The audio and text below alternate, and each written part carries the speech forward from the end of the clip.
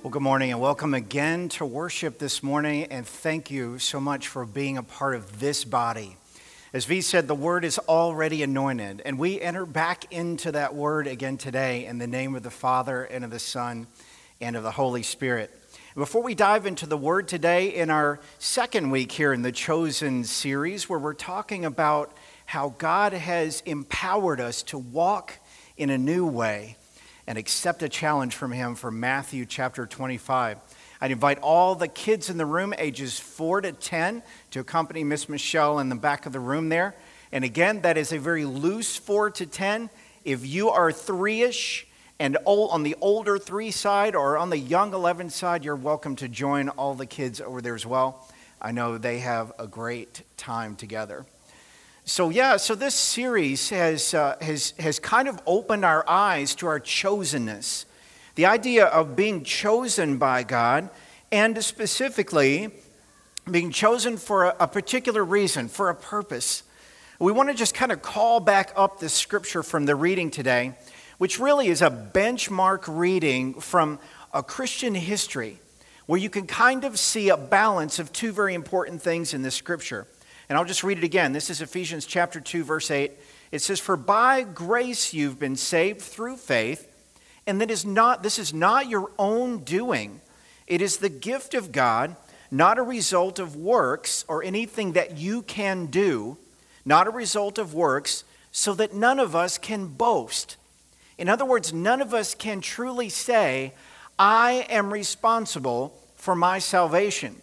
Because we know, just by reading the scripture there, who is it that's responsible for our salvation? It is Jesus, isn't it? And in fact, if you look a little bit further up in the scripture, remember when we talk about any key scripture, we want to treat it like a sandwich, right?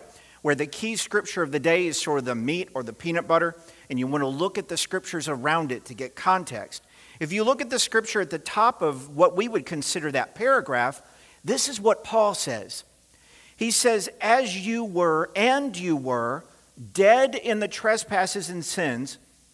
Now watch this phrase, in which you once walked. Now this is a special phrase.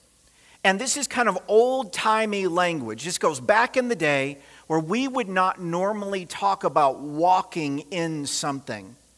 But back then, most people, in order to transport themselves from one place to another, what kind of transportation would they have? Well, maybe you've got the latest camel. You know, maybe your camel model is the latest, most updated camel with all the technology, right?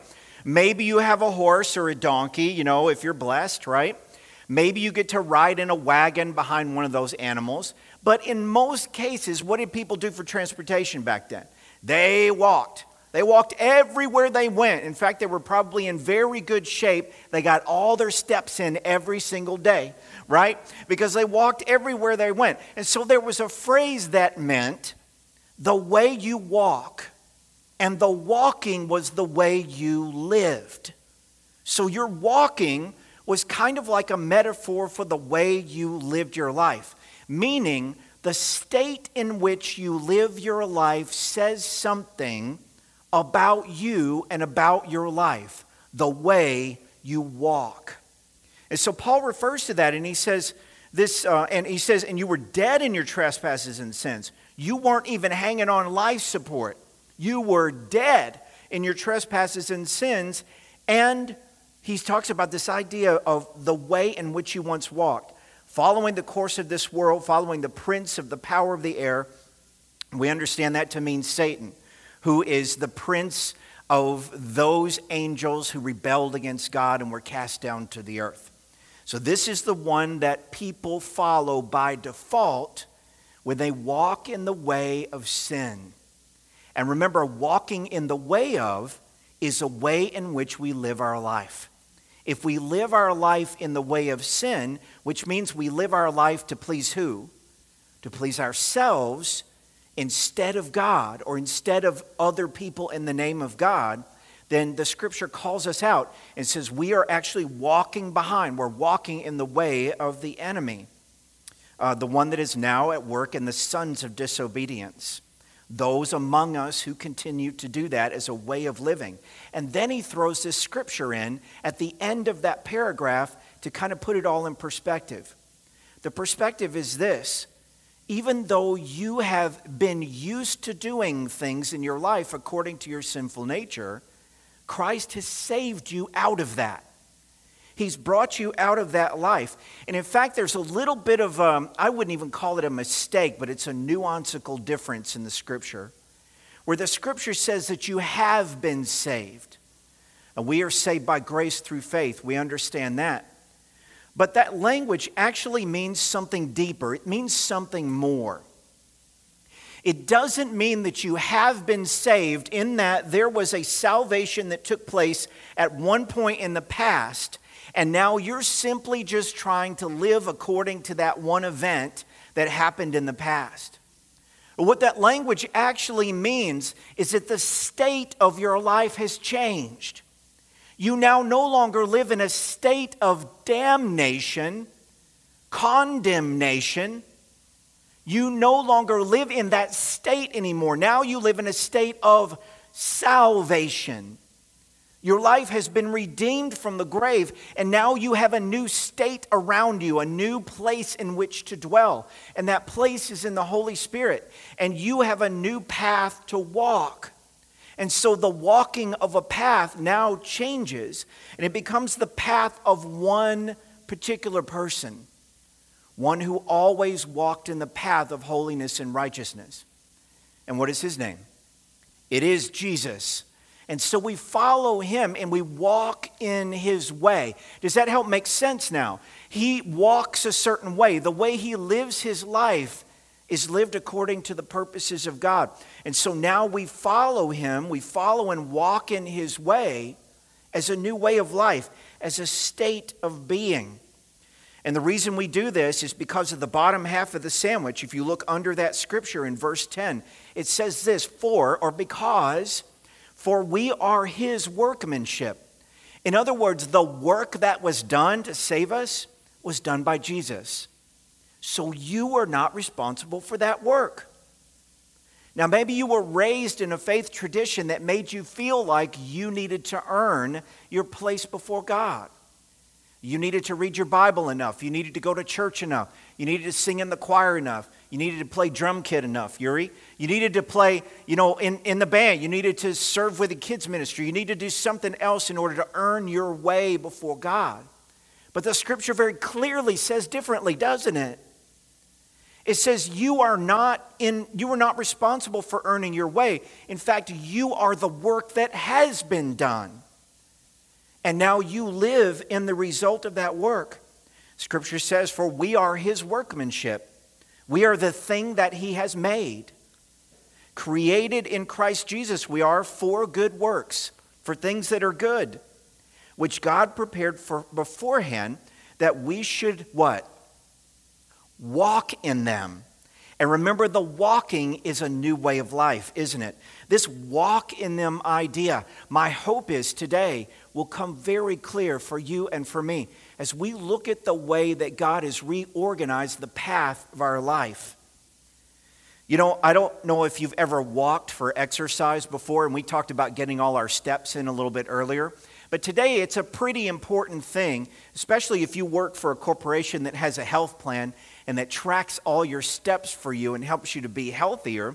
It's pretty important today to get all your steps in. And what's the magic number for the number of steps to be healthy, guys? It's 10,000 a day. And almost like liturgy, the congregation said 10,000. You guys know that it's 10,000 steps a day, and maybe your company or your organization tracks that with you. But it's very important if you're going to get 10,000 steps to have the right shoes on, isn't it? In fact, the right kind of shoes determines your success as to whether you're able to carry on 10,000 steps a day. Now, ladies, if you try to do 10,000 steps a day in 3-inch heels, how would that go? The women are laughing out loud. They are LOLing. The reason is because that's crazy. Guys, what if you tried to wear 3-inch heels and walk 10,000 steps a day? That would be insane, wouldn't it? That'd be nuts. You got to have the right kind of equipment.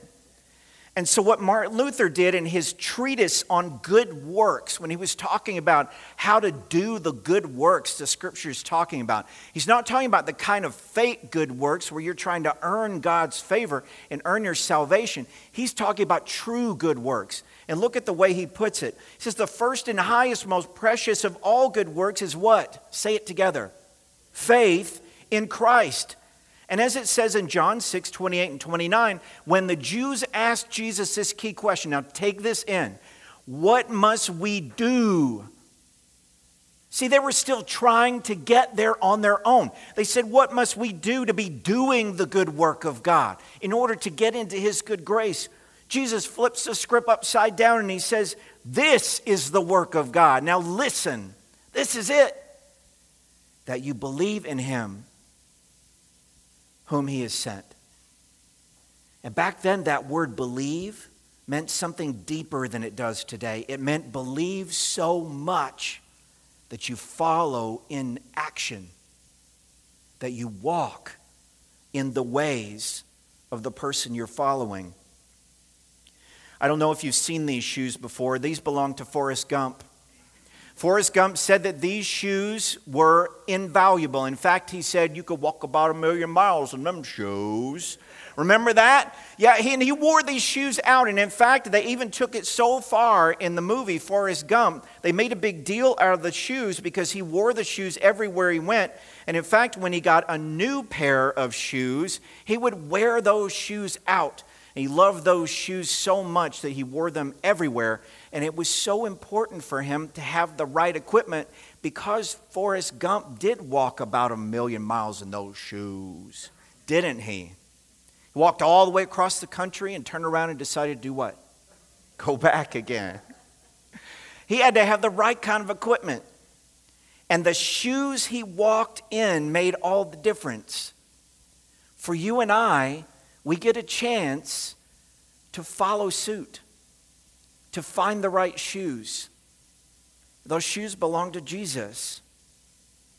You know, this challenge that we've been talking about, this Matthew 25 challenge, here it is in a nutshell.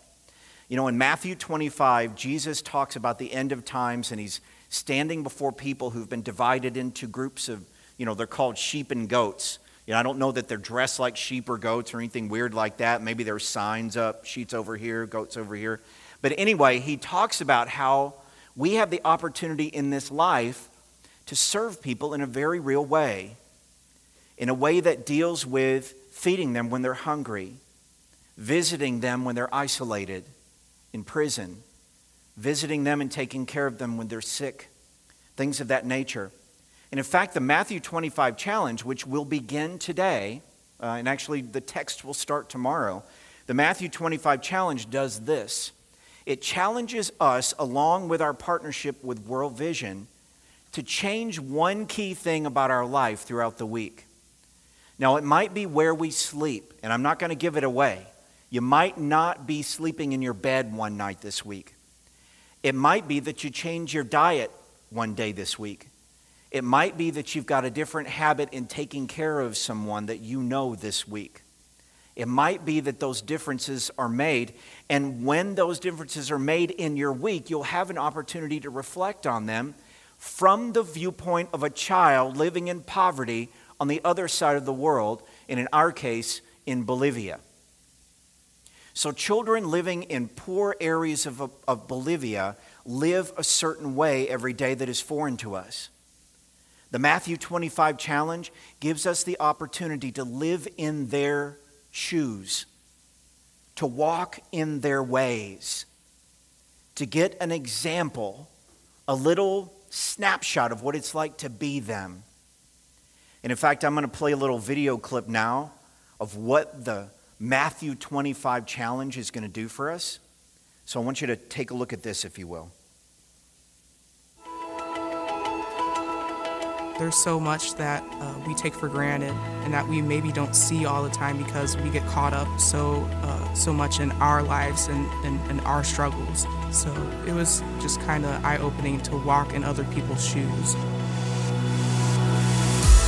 It was also very enlightening for me to read about the stories that we received each day and watch those videos that were very powerful, that really gave you a different perspective of what others really go through on a daily basis. In one word, the Matthew 25 challenge would be inspirational. Just learning about others and what others go through, that it made me want to take a step back and reflect in our life and see what we can do to help others. Being able to see how others live just made me see things different. It made me reflect on the things that I have and how I really want to share and to give back.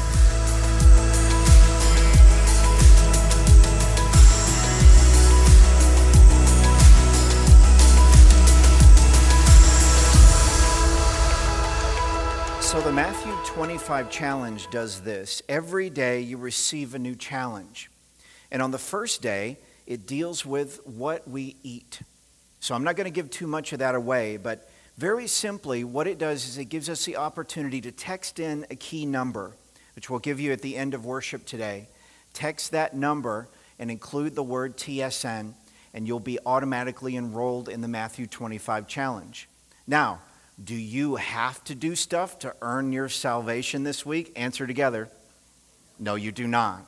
This gives us an opportunity to walk in the shoes of someone else. And I would suggest this: when you walk in the shoes of someone else and you empathize with where they are, you are walking in the way of Jesus. When you find yourself in the place of someone else who is suffering, you can understand in just a little bit what it's like to be them, to empathize and to care for them. When that happens, you are walking in the shoes of Jesus. You are following him. You're following in his footsteps. You're walking in his ways. You're taking on a new way of life. And what that does for us is it changes the way we respond to other people. It gives us an opportunity to lead them, to provide for them, to shepherd them, to care for them. And in doing so, who is also cared for? You and me. See, God set it up that way on purpose. He gave us a new set of shoes to try on, the shoes of Jesus. And they are the best possible fit for the steps of our lives. So I'd invite you to take the Matthew 25 challenge this week.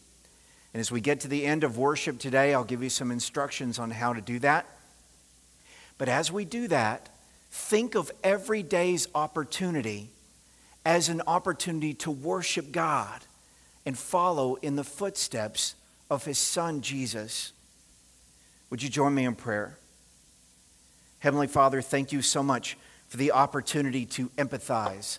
Thank you for the opportunity to see the life of someone else we know from a different point of view, the point of view of you and your Son. Thank you for giving us the chance to support someone else, to help them to grow. Thank you for giving us the opportunity to care in a new way. Sometimes people live in a life of pain and disadvantage, difficulty and oppression. Some of us are that way, spiritually and emotionally. We need each other and we need the church to wrap around each other and care for each other. And at the same time, you've taught us that any time we do something for the least of these, we are doing it for you, meaning we walk in your way. We walk in your love and in your light. So God, as we worship now, we ask that you would change the nature of our hearts. Help us to understand which shoes we wear and whose steps we follow in. We pray all this in your name and trust you for next steps. In your name we pray, and together we say, amen and amen.